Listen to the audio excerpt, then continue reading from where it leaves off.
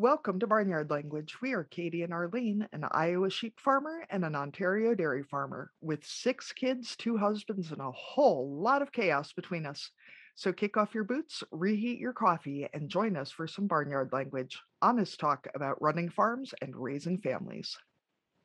In case your kids haven't already learned all the swears from being in the barn, it might be a good idea to put on some headphones or turn down the volume.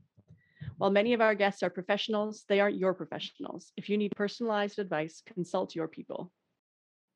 Welcome to another episode of Barnyard Language. We're happy that you're joining us here on the podcast again today. Katie, what is happening in Iowa this week? It's cold. It's real freaking cold. It's actually warmer today, but it's been real freaking cold. What? February in Iowa is Lots not of snow. tropical. I know, right? Um, and my passport finally came, so I bought some plane tickets because I'm getting the hell out of here. And because I apparently don't understand how to get the hell out of here, I'm going further north. Um, so there's that. That's right, folks. Do you I'm want to going to tell our Arlene's listeners where you're house. going? Yeah, we're Yeah. gonna No, actually I'm see going each to. other in person, in the real. I'm out of here. I'm going to Arlene's. Yeah, For head anyone north. who's missed this, we've only spent time together in person once, and that was only for lunch and cheese shopping. So Yes. I'm gonna I'm gonna And go that see was back Arlene in and her 2019? family, and Is that right? Was it 2019? I think it was It's a while 2018. ago. Oh, yeah. Anyway, it's a long The time little ago. boy was a baby, so Yes, that was yeah, he sat on my 2018. lap so Katie could finish her sandwich. So yeah, he was definitely a little Yeah, boy. yeah. So Yeah, so I'm very filling up exciting our stuff. weekend, Katie. Uh, I don't have any final plans for you yet, but if there are Eastern Ontario listeners who want to join us for, I don't know, supper or something, I'm going to put it in the Facebook group. So join the well, that'd Facebook be a group, lot of fun. and then you can hang out with both of us in real life. I did have a good laugh too, Arlene. You posted on Instagram a couple weeks ago, I think, about going to Costco and that you had stocked up. And for a minute, I thought it was stacks of toilet paper, and I was like, "Geez, what is it? Like? How long does she think I'm staying?" And then I realized it was paper towels because you're a dairy farmer, and that made a hell of a Yes. lot more sense. Yeah, that's Because the I was like, stacks of "Wow, paper she's towels. really stocking up there." Arlene, what's going on in Canada? Well, exam week is done, so that is good. People got through their first round of exams, and today is actually, we're recording on Wednesday. They threw in a midweek day off, which I didn't realize was happening. So, well, I guess I saw it. Maybe the school emailed last week to remind us about this day off, so it was not as much of a surprise. But yeah, I wasn't really expecting a Wednesday with the kids home from school. And I am back to volunteering in the grade 3 classroom. I had to pause there for a second and remind myself what grade my youngest child is in. I've got 4 kids, so I can't always remember.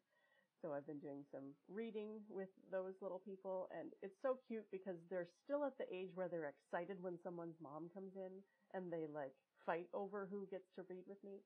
And that probably isn't going to last for too much longer because they're all 8, turning 9 in the grade that they're in. So they're starting to turn into big kids. But for now, they still line up to read with me. So that's pretty fun.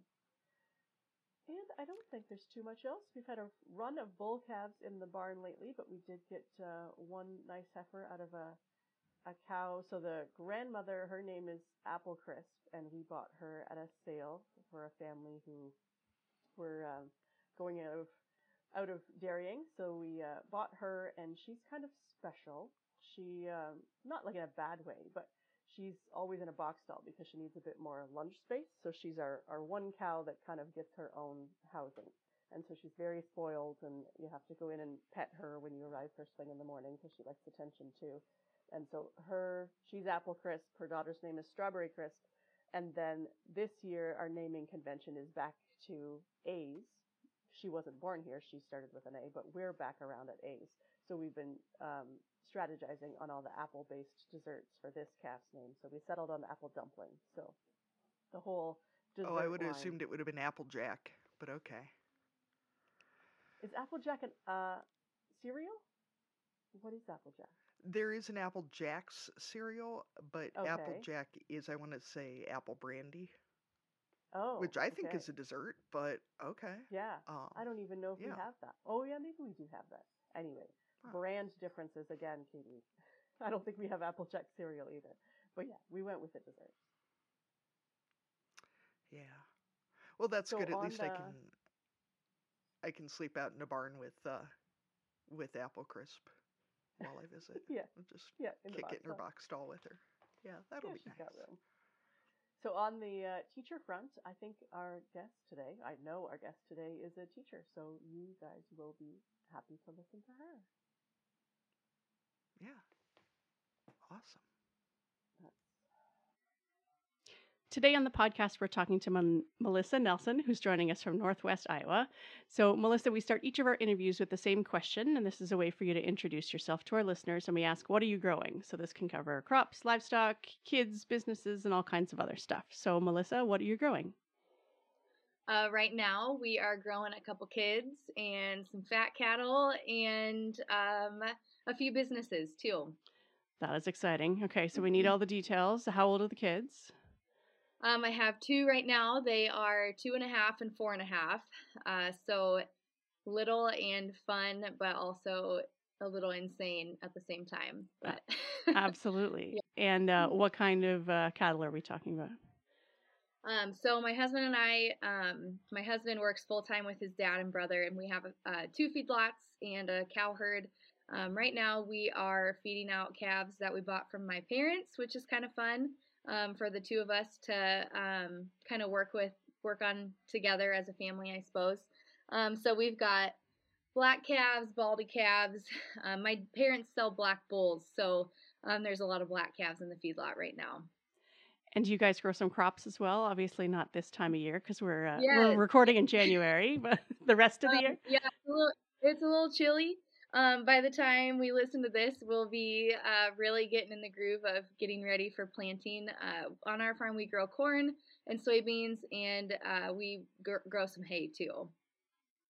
That's great. And you mentioned businesses. Do you want to tell us what they are? Yeah, my husband and I are kind of serial entrepreneurs a little bit. So we've each had our own small businesses. We've had small businesses together. We've had small businesses with friends and family members. Right now, the businesses that I am a part of is my business, Hungry Canyon, which I think we're going to talk more about later. But that's farm and ranch related greeting cards and gifts. And I also just started a new business with a friend of mine called Meet Me on Main Street. And that business is all about bringing experiences to small towns that you might find in larger, more urban areas that we like to take part in too in small rural life. So doing small town events and highlighting small businesses and just bringing fun to main streets across rural America. Oh, that sounds really fun. I think we'll have to get more into that one too while we're talking. Yeah.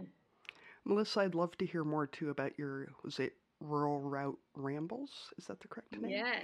I actually looked up coming over for it before I remembered that I was 6 hours from one side to the other, and that wasn't really tiny detail in the cards for a day trip. 12 hours of driving round trip. Yeah. So, obviously you come from a farm background yourself? I do, yeah. I grew up on a farm and Angus cattle operation in Nebraska. I have 2 younger sisters. The 3 of us were very involved in the farm and cattle operation growing up, and still are to some point a little bit, each of us in our own ways today.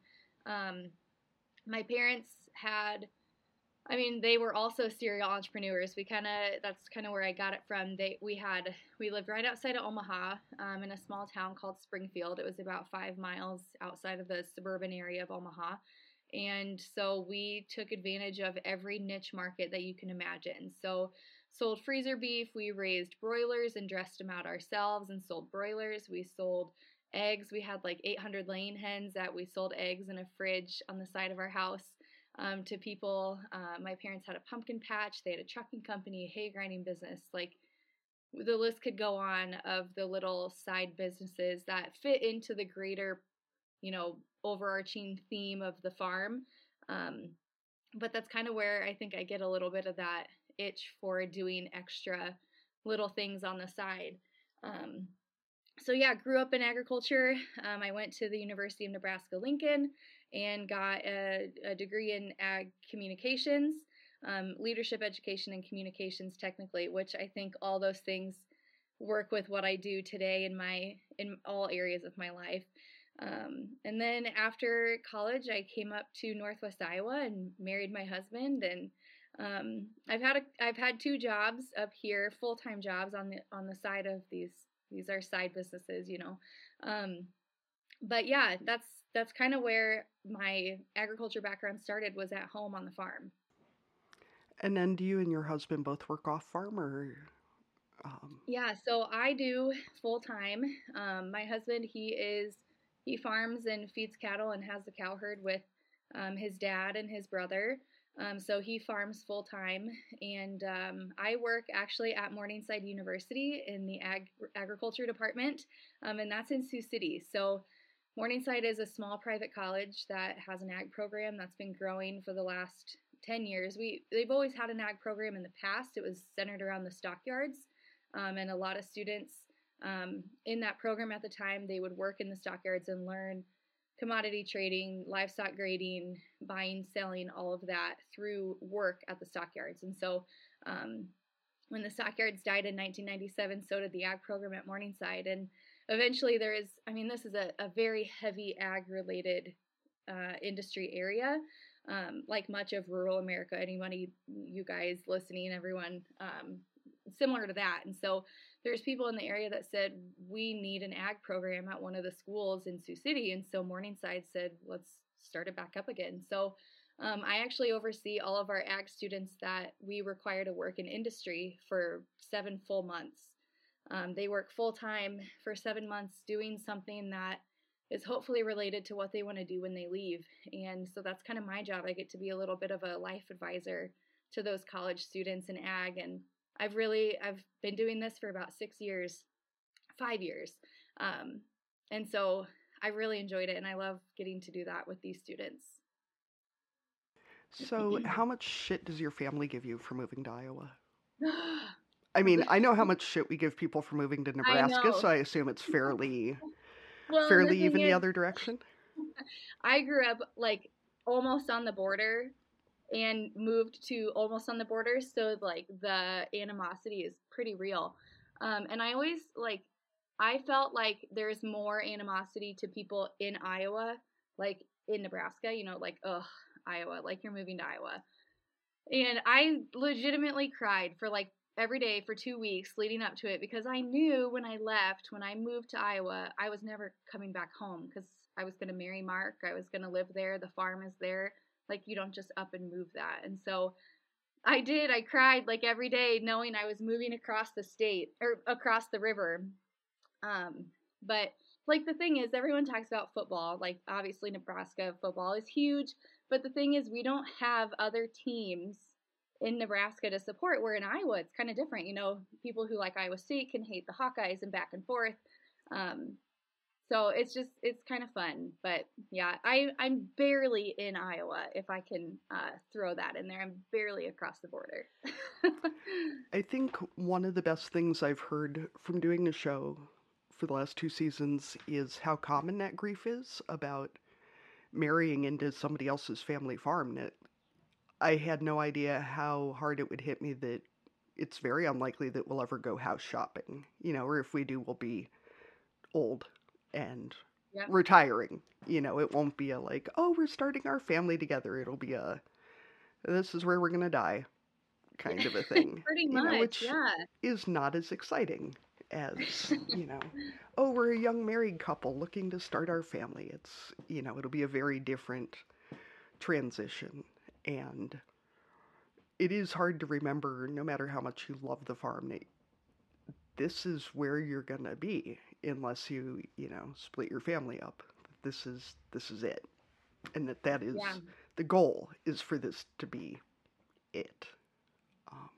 So I said earlier that I said earlier we're feeding out my dad's calves from, and I guess another side story, but my parents moved. They have 2 places in Nebraska. There's one by Omaha, and then just in the last few years, they bought a ranch out in central Nebraska, and moved all the cows out there because, like I said, living close to Omaha, like, it was great for all these niche markets, but it also was miserable to raise cows outside of the city, and the city just kept growing. My hometown is actually now home to a Facebook data center and very close to an Amazon fulfillment center and like all these data centers. And that's actually part of the reason that most of the reason that we moved to the ranch was because a data center purchased our farm. And so it's like very bittersweet that the farm I grew up on is gone, but we got to move our cows to where they're supposed to be, quote unquote. And I forgot where I was going with that. What was I saying? Maybe, sorry, this is where I'm flubbing. That's okay. Maybe something about like being tied to a physical place. So my parents moved all the cows out to the ranch, and now we get to feed the calves out in the feedlot that my husband and I work on, and he goes to work every day. And it's fun to mesh those two family businesses together, because when you leave your own farm, when you grow up with that, it's almost like you have to like re-find your identity, just like moving to a new area, but like re-finding your identity in ag as someone who's doing something. And that's been really cool for me to mesh those two operations together. Well, and I think too, and I don't know how universal this is, but I bet it's fairly universal, that there's this sense as the wife coming in that you're not really part of it, that you're either, marrying for money or you're just putting up with it, and that those are kind of your two options, and that it's not possible that you might want to be there even on days that you resent it. There's always hard days, but I remind my little boys, because every once in a while they'll say, well, Mom, you're not a farmer. Mom, you don't have cows. And I'm like, yes, I do. My name is on the note just as much as your dad's. I may not go there every day, but I go to my own job that provides a lot of benefits so that we can do what we're doing on the farm. So that's something that I'm very adamant about, incorporating into my kids at 2 and 4, hopefully by the time and Mom drives tractors and can work cattle and do all that, but they don't see me get to do it every day. So I remind them often. I think that it's a really hard thing to remember too, is how much that off-farm income makes the on-farm income possible. And it is really important for our children and for everyone else to see how critical that is. I know it certainly is for our family. So definitely. I definitely agree with that. So one of the things we want to talk to you about today, and the way that we actually found you, is through Hungry Canyon Designs, because some of them are hilarious. And so tell us about the inspiration behind Hungry Canyon and what you're creating. Yeah. So Hungry Canyon is a place for I say people like us, and when I say that I mean people who relate to agriculture. We live the life, and I think when you know what I mean about people like us, you understand what I'm saying. And I wanted cards for people like us. When I was dating Mark in college, I went to go find a card for him for Valentine's Day, and anything I found that spoke to us, like cows or tractors or whatever, they were always the wrong color or breed. And so like anything with a cow was always a dairy cow, and we don't raise dairy cows, we raise beef cows. And anything that was a tractor was a green tractor. I could never give a green tractor card to my husband, who is completely red tractor blooded. And so I, with that ag communications degree, I knew just enough to be dangerous about graphic design and art and website design and all those little things that go into the branding and building of little businesses. And I thought, first I'm going to start by making cards, and I would give Mark a homemade card every year. And then friends would ask me like, hey, can I buy this for my own significant other? And so I started an Instagram page, a Facebook page, started a website, and started selling these cards, and it turned into a full-fledged business. So that's what I do. I make cards for people like us that relate agriculture in a funny or cute or meaningful way, for people to give greeting cards and gifts to people like themselves. Melissa, I think the first card of yours that I saw was the one that says, I love you more than $7 corn, which Very fitting for is this totally year. people like us. Because, yeah, I feel like all the ag content I see is very, so God made a farmer and live, laugh, love. And, like, those things are all great and they all have their place. But my husband knows me well enough after 11 years together to know that that is not the kind of card that I would be buying if I had other options. Let's put it that way. Yep. So I I was always very follow excited to see other options. When I talk about that card, I love you more than $7 corn, I always follow that up with, and that's a lot.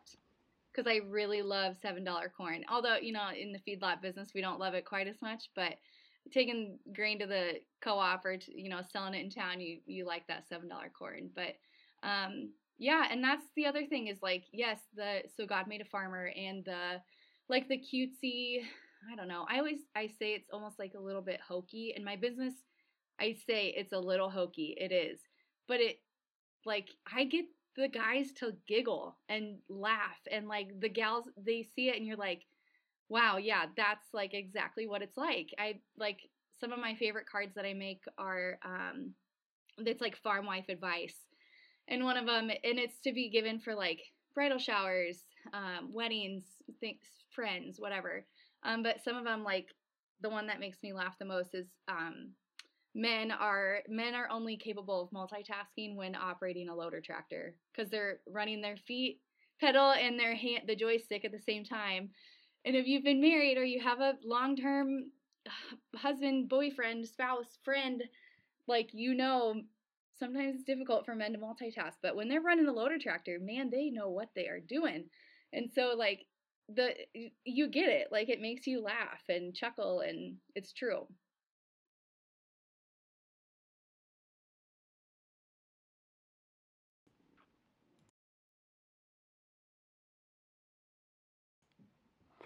There we go. And I know what you mean too about tractors being the wrong color. I married into an Alice family, and every time our little boy says John Deere, it's like I can see my husband just dying a little every time. And trying to find anything with Alice Chalmers on it it's hard. Noted. I'll make a note here.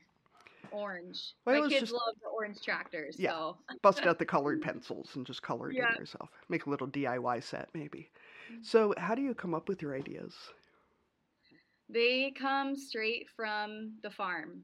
I feel like, and my husband is a very big help. Like you wouldn't think that, some red-blooded, God-fearing American farm boy is going to be like the creator of all these poetic cards, because some of them are pretty poetic and like heartfelt. But Mark is very creative, and he's the one that he's on the farm every day. So he kind of knows the style of cards that we come up with, and so there'd be days when he's scraping yards at the feedlot or running the grain cart or whatever, and he'll send me just 10 texts in a row of all these ideas. But they come from the farm. So like sometimes I feel like when I don't get to go work cattle or don't go get to help with harvest or go work on the farm very often because I'm preoccupied with a full-time job and my kids and the house and all that kind of stuff, like I get into these creative dry spells. But when I'm on the farm, like that's where we come up with the ideas. And when Mark has these ideas and he'll send them to me, it's my job to kind of make them into something that I know people will buy or something that will speak to people in a pretty way. So we make a good team that way. So what's your favorite thing that you've made? It's like, you gotta say, pick your favorite kid, right? That's what everyone says. Well, that was actually my next question, is for you to pick your favorite child. So it's a good warm-up for you. The minute. Yeah. The one who's causing fewer problems at the moment, right? I think it's like probably one of the very first cards that I ever made. And actually, I think my sister actually helped come up with it. But and I have different favorites throughout the year, depending on the season of life or the season of whatever. But one, it was Love is Getting the Gate, and then Love is Signing the Operating Note. And the little line that I always say is, people like us understand that love is getting the gate, but even truer love is signing the operating note. Like, you are signing your life away. You are just as much a partner in that operation as anyone else who signed that operating note. But that's love on the farm. So that's a favorite. Some of the baby cards I've made have been really fun. There's one, it's things a cattleman should keep to himself when his wife is pregnant. And it's all the things that I won't admit if my husband said these things or not, which, yes, he actually has some of them. But like, you're not supposed to say anything about like average daily gain or udder score or taking the chains to the hospital, pulling chains to the hospital. Like, those are little things on there. But yeah, Katie and I are both nodding because we're both from livestock backgrounds too. Yeah. One line I think I've heard before was, well, it's nothing I haven't seen before. Yeah. Yeah. Excuse me, I'm a bovine midwife. Let me just step in there. Yeah, it's very similar to all the other calvings I've seen. If you mention back fat thickness, that's not going to go over well. It's just not. Yeah. Yeah. Calving ease. Yeah. Calving ease. Estimated progeny difference was one I heard. Like, no, nobody. So like, those are fun, and I think that they don't. And I will say a lot of my cards have puns, which I think are very clever, and I like to be clever. But the ones that I really like love the most are the ones that are just like relating something on the farm in a meaningful, cute way that we just get. So those are kind of my favorites.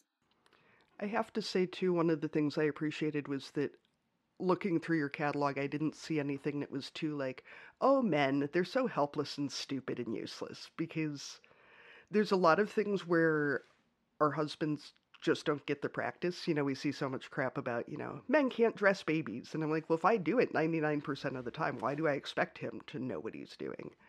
But there's so much negativity towards letting men figure stuff out.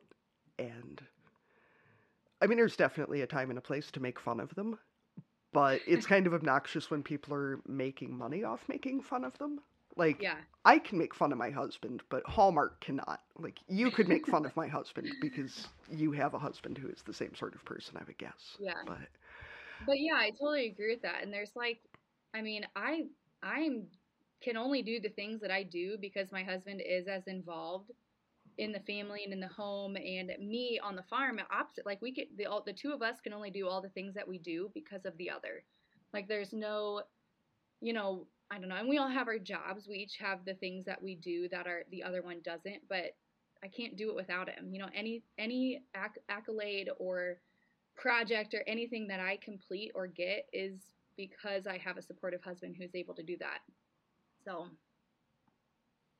Yeah, and that gendered, like whether it's in good fun or not, but some of that gendered, like, oh, women are this way, men are this way, women can't do this kind of stuff. Like, when we complain about being typecast as women or men, it comes from that place, right? Like, if we're trying to assert ourselves as women and finding roles for ourselves in agriculture, then we have to both fight against those stereotypes about us as well as not play into the stereotypes about men too, right? Like, it comes from both sides. Like, we need to kind of lay off on some of that, that judgment or that negativity around, well, they can't do this or we can't do that kind of stuff, because we all know people who are doing it no matter what gender they are. Except for the one about being able to multitask when they drive a loader tractor. I prefer to think that it is proof that they are capable of multitasking, and they are just not being their best selves and applying. They have it within them. They really do. Yeah. Yeah, it's a skill, right? I'll say I'm the first person to cheerlead any, like, women, you can do it. Like, you can do anything you set to your mind to. But I say that about anybody. Yeah. And I'm not like that. I listen to some people on the radio or on TV, and you hear all this feminism monologue, and I'm not woman hater. Like, I think women can do anything, but I think we also do so many things because of, and men have the things that they can do too. And so there's like, we can't do it without the other. So there's just a lot of stuff out there. Yeah. So you mentioned your other business. Remind me, is it Meet Me on Main? Meet Me on Main Street. Meet Me on Main Street. So I'm curious about this. Are you hired by small businesses to run events, or chambers of commerce, or both, or what is the model? That's a good question. Okay. We're just getting started. Because my friend Marissa also lives in town in Mobile, in the town that we claim. And the two of us have, over the last 2 or 3 years, put together some events that highlight small businesses in small towns. And like I said, bring like experiences that you would find in an urban setting to a rural area. And so the first event that we put together was called the Rural Route Ramble. We put it on 3 years ago in 2020. It was a weekend before the holidays, where it kind of started out where we said, hey, we both had party buses at the time. My husband and I had a small business where he and his brother owned a party bus, and we would be rented out and people could drive it around, or we would drive it around for people. And Marissa, her family, also had a party bus for personal use. And so we're like, we both have buses. Let's get together and find some friends, and we'll go visit small businesses, because in our area in Northwest Iowa, we have some incredible small businesses in teeny tiny towns that are just doing amazing things both online and in brick and mortar. And so we thought, let's get in the bus, take our friends, we'll go visit these businesses. And then the more we got into planning it, we're like, this is bigger than just a bus. We need to tell everybody about this. So I think we started planning it like in October, and the weekend was one of the first or second in December. In 2020, where people, like small businesses, were hurting. There is so many people who they had very little business the months ahead of that. And so we wanted to make a big, difference for these small business owners and friends.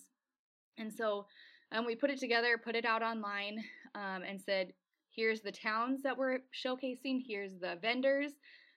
We charged a little vendor fee that we used. We used that vendor fee to promote the event.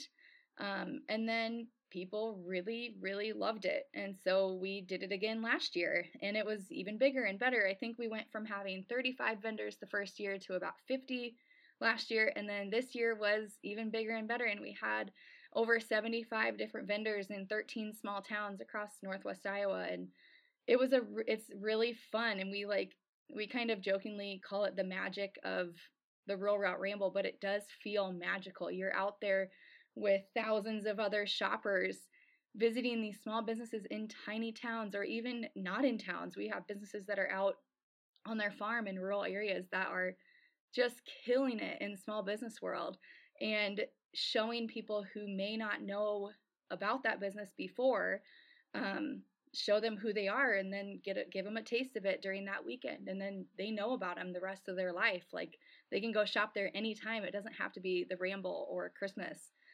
So that's kind of where it started. Technically, we were kind of funneling all of that funding through my Hungry Canyon business, and it got big enough where we're like, this has to be its own thing. We have to have its own business. We do other events as well, kind of playing on the same theme of small business highlights.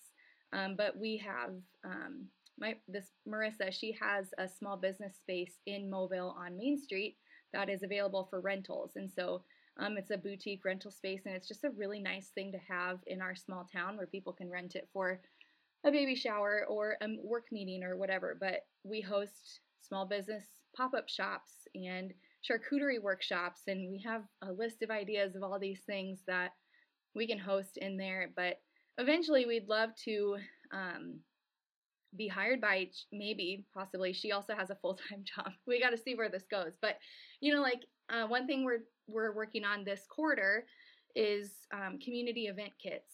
And that's something that I've worked on personally in the past with some other projects that I've done. But I want to take the things that I'm doing here, these events, these projects, these promotional things for commodity organizations and ag, take what we're doing here, put it into a kit and sell it to someone so that they can do that too, because there's movers and shakers in every town. They just maybe don't have the resources or the know-how, or they want a step-by-step process of how to do what we did here in where they live.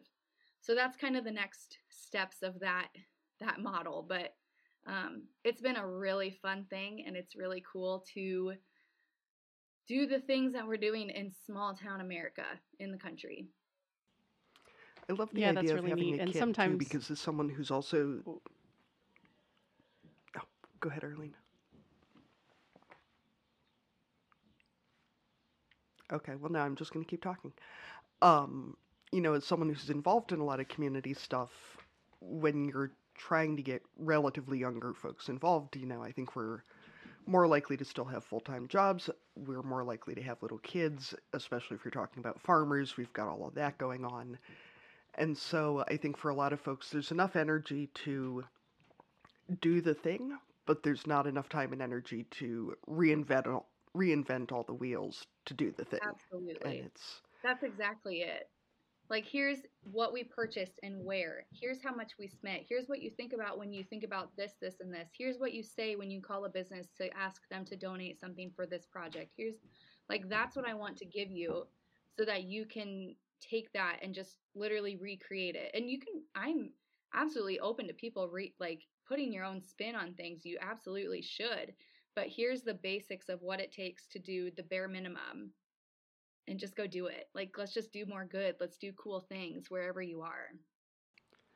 Well, and I think even when you're, talking about multiple groups in the same community, there's so much, well, our group is doing this and this group is doing this. And they might be doing, the things they're doing might be 95% the same, but because they're different groups, they can't possibly work together. And it's a waste of time. It's a waste of resources.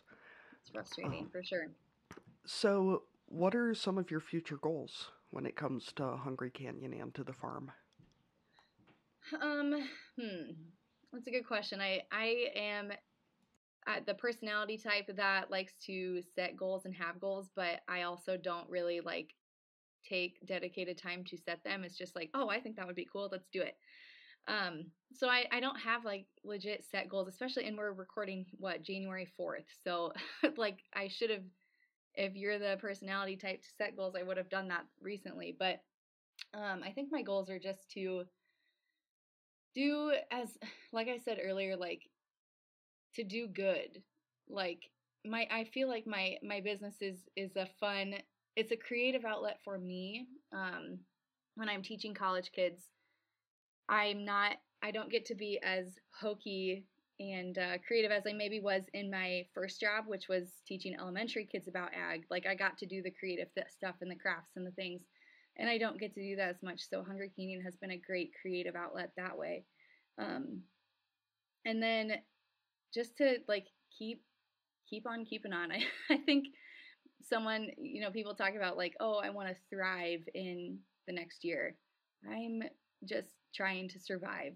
We're getting by, be the best that I can for my kids and my husband and at my job, and try to do all the things, but knowing full well that that's not possible in every area of every life. So I think with Hungry Canyon, I would love to create more of these community event kits.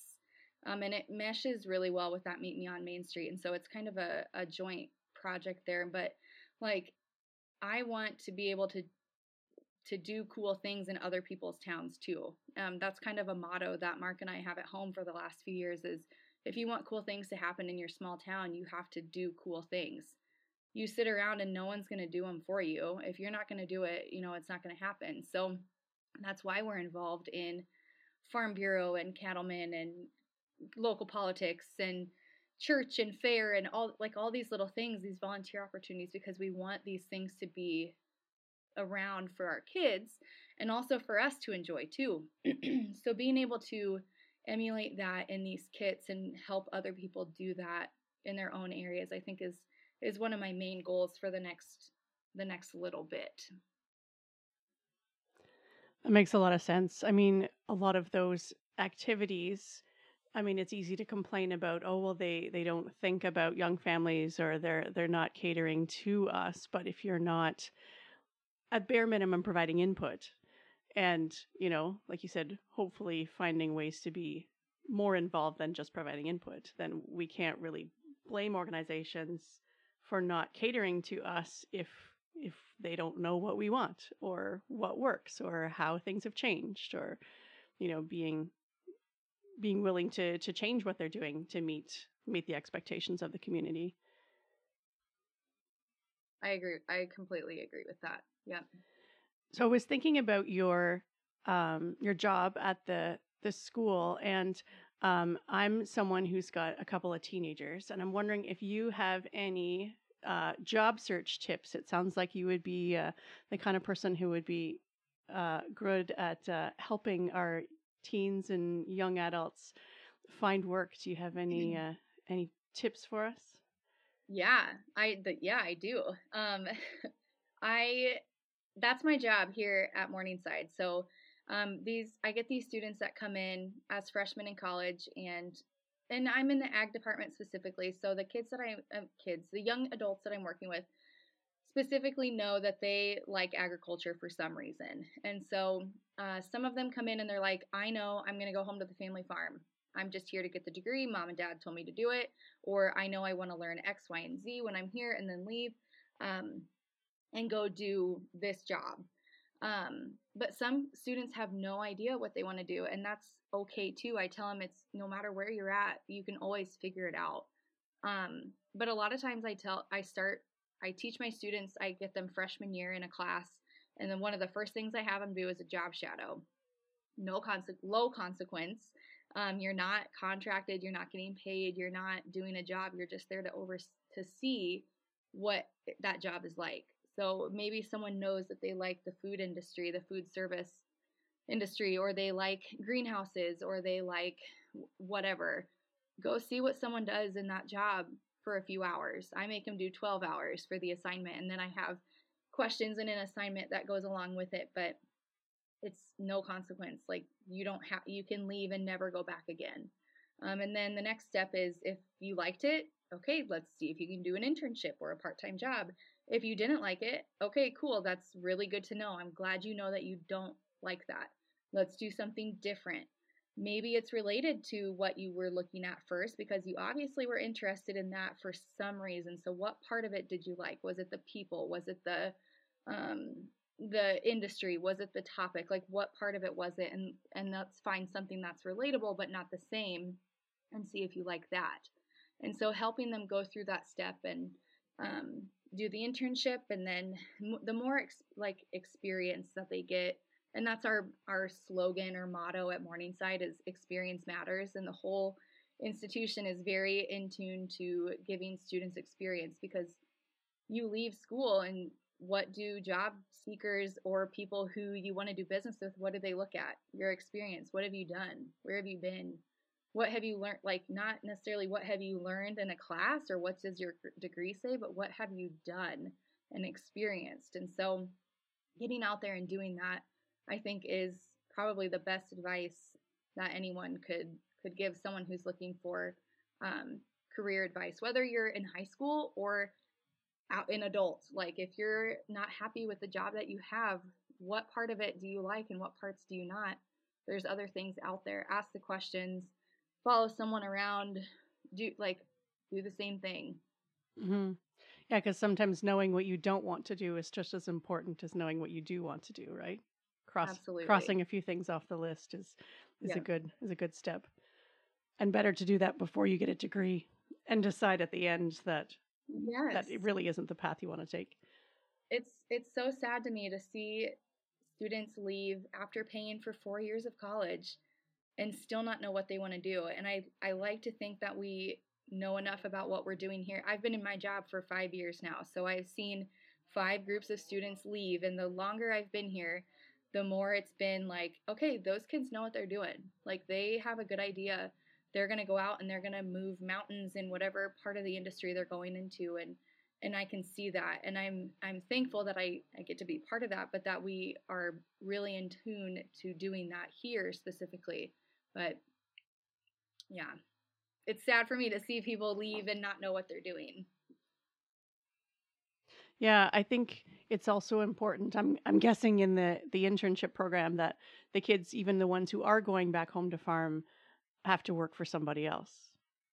Yeah. Yeah. Well, and with them, I say this, and I do some of the recruitment for the ag department too. So, like when I'm meeting with students that are in high school looking to come to Morningside to get an ag degree, I say, the ones that say they're going to go home to the farm, like, I have a soft spot in my heart for you. That's what my husband does. That's what my sisters have done. Like, that's what we all married farmers, like, that's what we do. We did that. And so I'm going to work with you specifically to find out, what do you need to learn to take back to your farm? Mm-hmm. You're not going to go home and be a hired man. You're going to go home and be a partner in your operation. Like, is it marketing? Is it crop scouting? Is it livestock? Is it like, what piece of ag do you need to learn about to take back with you? And let's do that while you're here at school, so when you leave, you can go out and be a force on your own operation.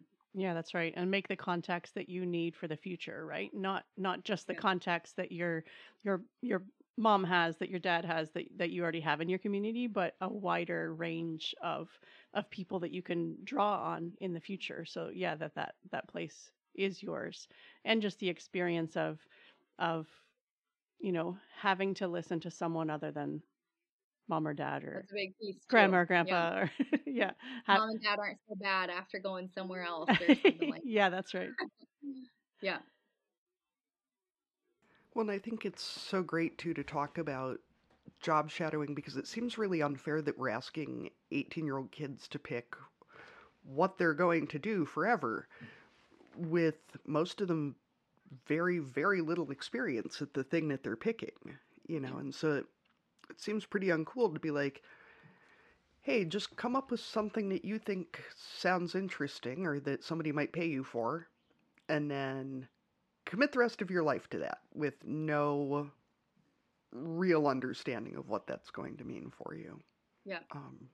So you're raising two little ones on a farm, and one of the reasons we started the podcast was because of the isolation that comes with being a parent, especially in rural areas.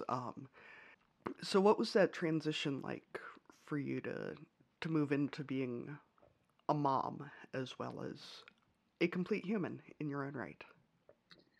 I think that, if we talked about this earlier, but like, my husband had a big part in that. He has, as much as he's involved on the farm, like, he is the one that comes home, and if he makes supper, he makes, or gets home in time for supper, he's there, and he is someone that's, helping mind the kids and tell them that they have to eat their vegetables, and helps with bath and bedtime, and that kind of stuff, and takes them to daycare in the morning. Like, he does all the things that you would hope would be in like a 50-50 parenting situation. And so that was really helpful, especially because I moved away from my family, and I had two sisters who we all three are having kids at the same time, and all three of us live in completely different places. I'm 2 hours from the one and 7 from the other. And so the three of us, we talk about how we each don't have help in our own way,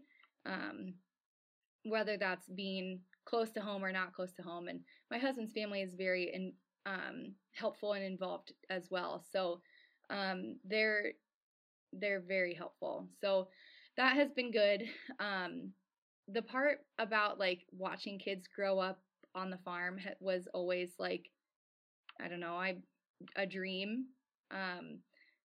Like, Mark and I both did that. We lived that life growing up, and we wanted that for our kids. And so it was important to do the things that we do so that we can live on the farm and raise our kids on the farm. And when I first had both kids, I feel like social media is different today than it was even 2 years ago. Instagram specifically, I have built a lot of my business through Instagram and have quite like a good following, and felt like I had a really good community on Instagram leading up to the pandemic. And then I don't know what happened with social media, like algorithms and community, and it's different today for me, and I think for a lot of people too, than it was before. And I really found community in farm moms on social media because, like you say, it's isolating. Like, you don't go to town and, go to a tennis club or to like, you maybe make it to story time at the library, but you don't have all these things that these podcasts are telling you to do. And so, I found those people on Instagram. And my second kid, Charlie, he was so colicky when he was a baby, and he cried constantly. And I would share about that on social media, and I don't know how many moms messaged me and would like talk me off the ledge of, how hard it is because they went through it too, and here's what they did. And so having that community, like, that was a real thing. I felt like I had to like explain myself when I would tell my husband what I learned from someone on the internet, even though they're just like us. They just live in a different place, and it's like you found that community. And I'm like mourning Instagram a little bit because it's not the same as it used to be, because I really loved that about social media. So that was helpful in that transition. But yeah, I think having kids on the farm is, to me, it is living the dream. Being able to take them outside and, see the farm like through their eyes, just like we did when we were kids. I love that. There's nothing better for me. So have they started telling you guys how to run the farm yet? Yeah, I think that it's funny, I was just going through all my posts on Instagram from last year as like a nostalgic rabbit hole thing I did yesterday. And one of them was, it was going to be really soon before we could leave the boys in charge of the farm and leave for the weekend, because they know a lot. Lots of opinions, right? Yes. So, I mean, this feels like a good place to put in a plug, not just for you, Melissa, but for our listeners, that one of the things that Katie and I did start along with the podcast is a Facebook group. So if you look up, it's in the show notes, but the Barnyard Language Podcast group is hopefully a place where we can have those kinds of conversations and look for support, and also share the, funny stuff that maybe non-farm parents don't really understand. Arlene and I actually met in a Facebook parenting group for ranch moms that was a spin-off from another parenting podcast. But one of the things I remember the most about having that first kid was all these people who were like, well, I can't cloth diaper because I'd never put poop in my washing machine. And I was like, I wouldn't have a washing machine if I had to replace it if it got poop in it. Like, we are not samesies, obviously. And parenting is hard enough without having to explain stuff like that to people. We just did it. Yeah, like, we just like have to us. buy new clothes every day. Like, that would just be the end of it. Sometimes I do try to keep the barn clothes and the other clothes in separate cycles, but I mean, even that doesn't always happen, right? Depends how. I at least try to keep the chore clothes separate from, like, dish towels. Yeah. That seems... Yeah, you're delicate. Yeah. You know, I try to separate, but the whole, like, I would never wash anything with poop. I was just like... That's exactly it. Like, how dirty is it, and with what? Like, that's what I separate by. Yeah. All so you kind of already mentioned this, but what for you is the best part of raising kids on the farm? Other than kicking them outside whenever they... that is great. Yeah. I think it's being able to see the farm through their eyes. And like, I don't know, it's so funny, like and I think every kid does this, but like collect rocks, or like they find the manure pile that maybe accidentally had a dead animal in it, and they go find dinosaur bones, or they like drag stuff in the house, or what, it's just like funny, because your mom and your grandma and your great grandma, they all had the same experience with their kids when it was their age, no matter what time of life. The collection of cow teeth. Does anyone else have one of those? Yeah. They are very funny looking. My child is only collecting live animals at this point, so that's... You are so lucky. That is what it is. The girl child is lobbying for another cat, Arlene. Melissa, we already have 5 cats in the house, but she thinks that we should bring Biscuit in from the barn as well. So that's how it works. Yeah, you start with one. Yeah. Uh-huh. So, what do you find to be the most challenging part of parenting on the farm? The most challenging part of parenting on the farm. Um, I think that winters are hard. Um, this year, when you talk about New Year's resolutions, I saw someone post something recently that was like, I'm not counting numbers in 2023. And I thought, I really liked that. You're not counting calories, you're not counting your weight, you're not counting, how many hours of this you did. But I just printed out a calendar because I am keeping track of a couple of things this year. And one of them is number of hours outside, because that's how good is it for your kids to just go be outside? How many problems do we have in life because there's too many people that sit inside too much? So I am tracking that, and I'm tracking the number of volunteer hours we do this year just to have an idea. But like the winters are so hard inside when your kids just want to be outside so badly. So I think that's maybe the most challenging part at this age, at my toddler stage. Our almost 5-year-old son has a forked stick that he keeps all summer to plow the front yard so that he can prepare it for planting, and he went out yesterday and plowed snow with it. So, Well, yeah, it's sport, right? it's getting to that point that I'm like, if it's above 0, you're going outside. I don't care. Sorry, kids. Yep. I can't with both of them in the house. So I was looking at your Instagram. We've already talked a little bit about social media, and I noticed that you talked about your mom being diagnosed with cancer this past fall, and I was wondering if that was something. I know that's her medical stuff, and I don't want to know details necessarily, but I was just wondering how she's doing. And you mentioned that it was cervical cancer, and I just, as another woman, I was wondering, like what types of things we should be looking for, like what's a symptom, and yeah, how she's doing, and how you're being a supportive daughter from a distance and with all the other stuff that you're doing in your busy life. Yeah. I don't think I am an expert by any means in any of those categories, and there's a lot of growth that I can do in each of them as well. But just like overarching, I can say mom is doing fine for now. She's going through chemo treatments, so those are about every 3 weeks, and she's doing that with the hope that we can do some surgery to remove some masses from inside here in the next 2 months or so. So we're being hopeful that way.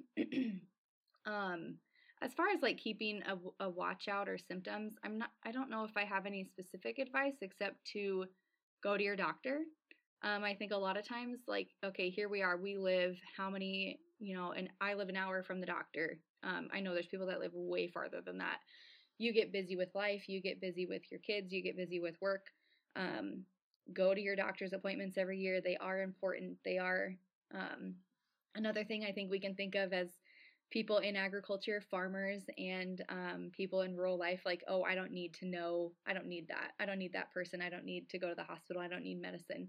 And that's not what they're going to tell you every single time, but go to the doctor, find one that you trust, and keep up on your appointments. And then if you think something's wrong, go get it checked out.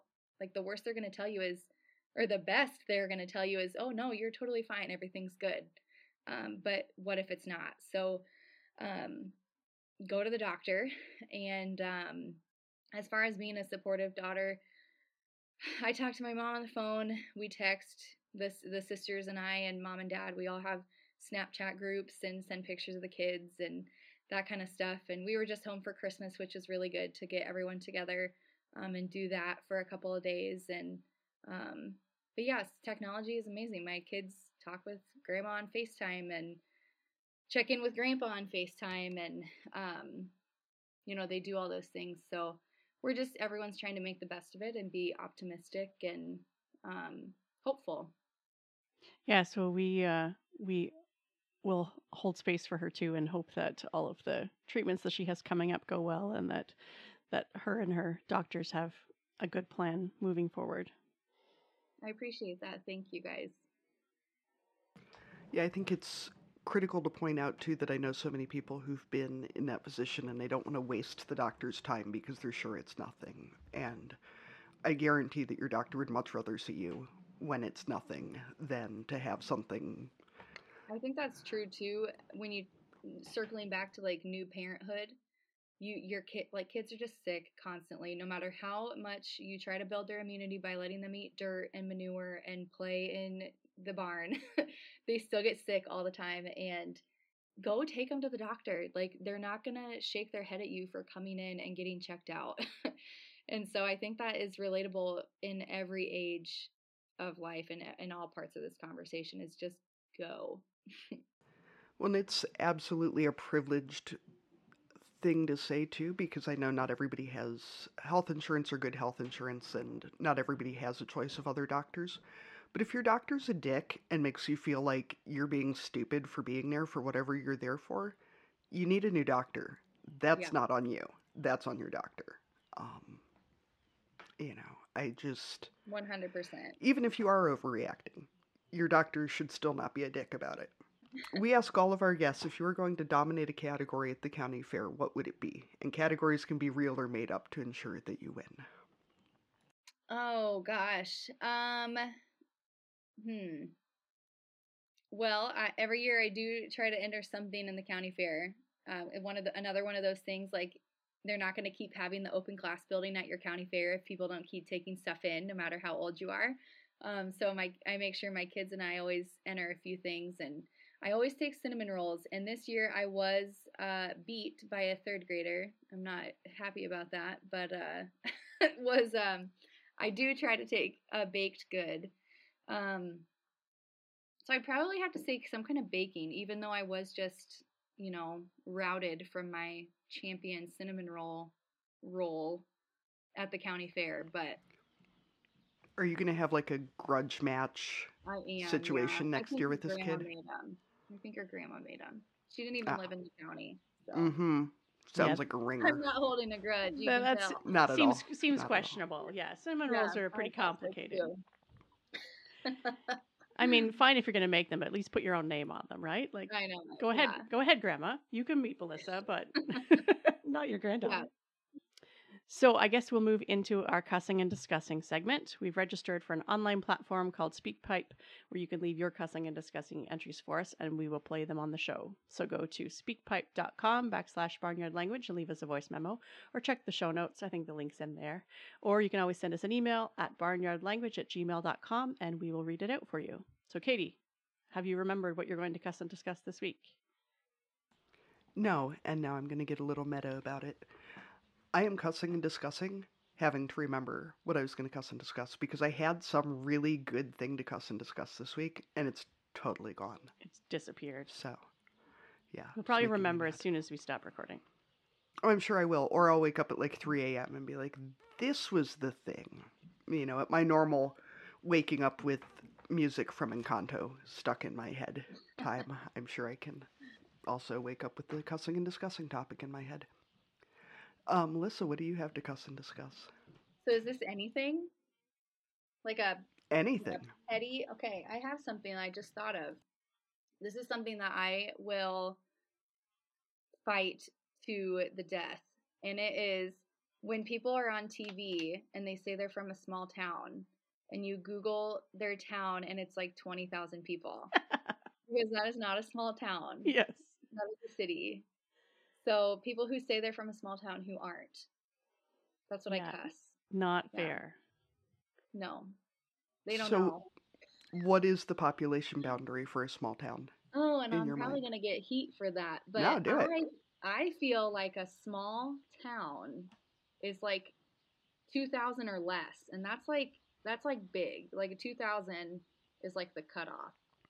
Because if you're like over 2,000 or 2,500, like you probably have a big grocery store, a couple gas stations, a McDonald's, maybe some kind of fast food restaurant. 2,000. That's what I'm going with. Yeah, I think that's a decent number. 20,000 is not even close. That's not even a town. That is a city. So, Melissa, other hard-hitting hot take. When you take your kids to State Fair for the first time, will you be going to Des Moines or to Lincoln? Ooh, Oh, yes. This is a that's a good big, question. You know, big it's Midwestern question right so there.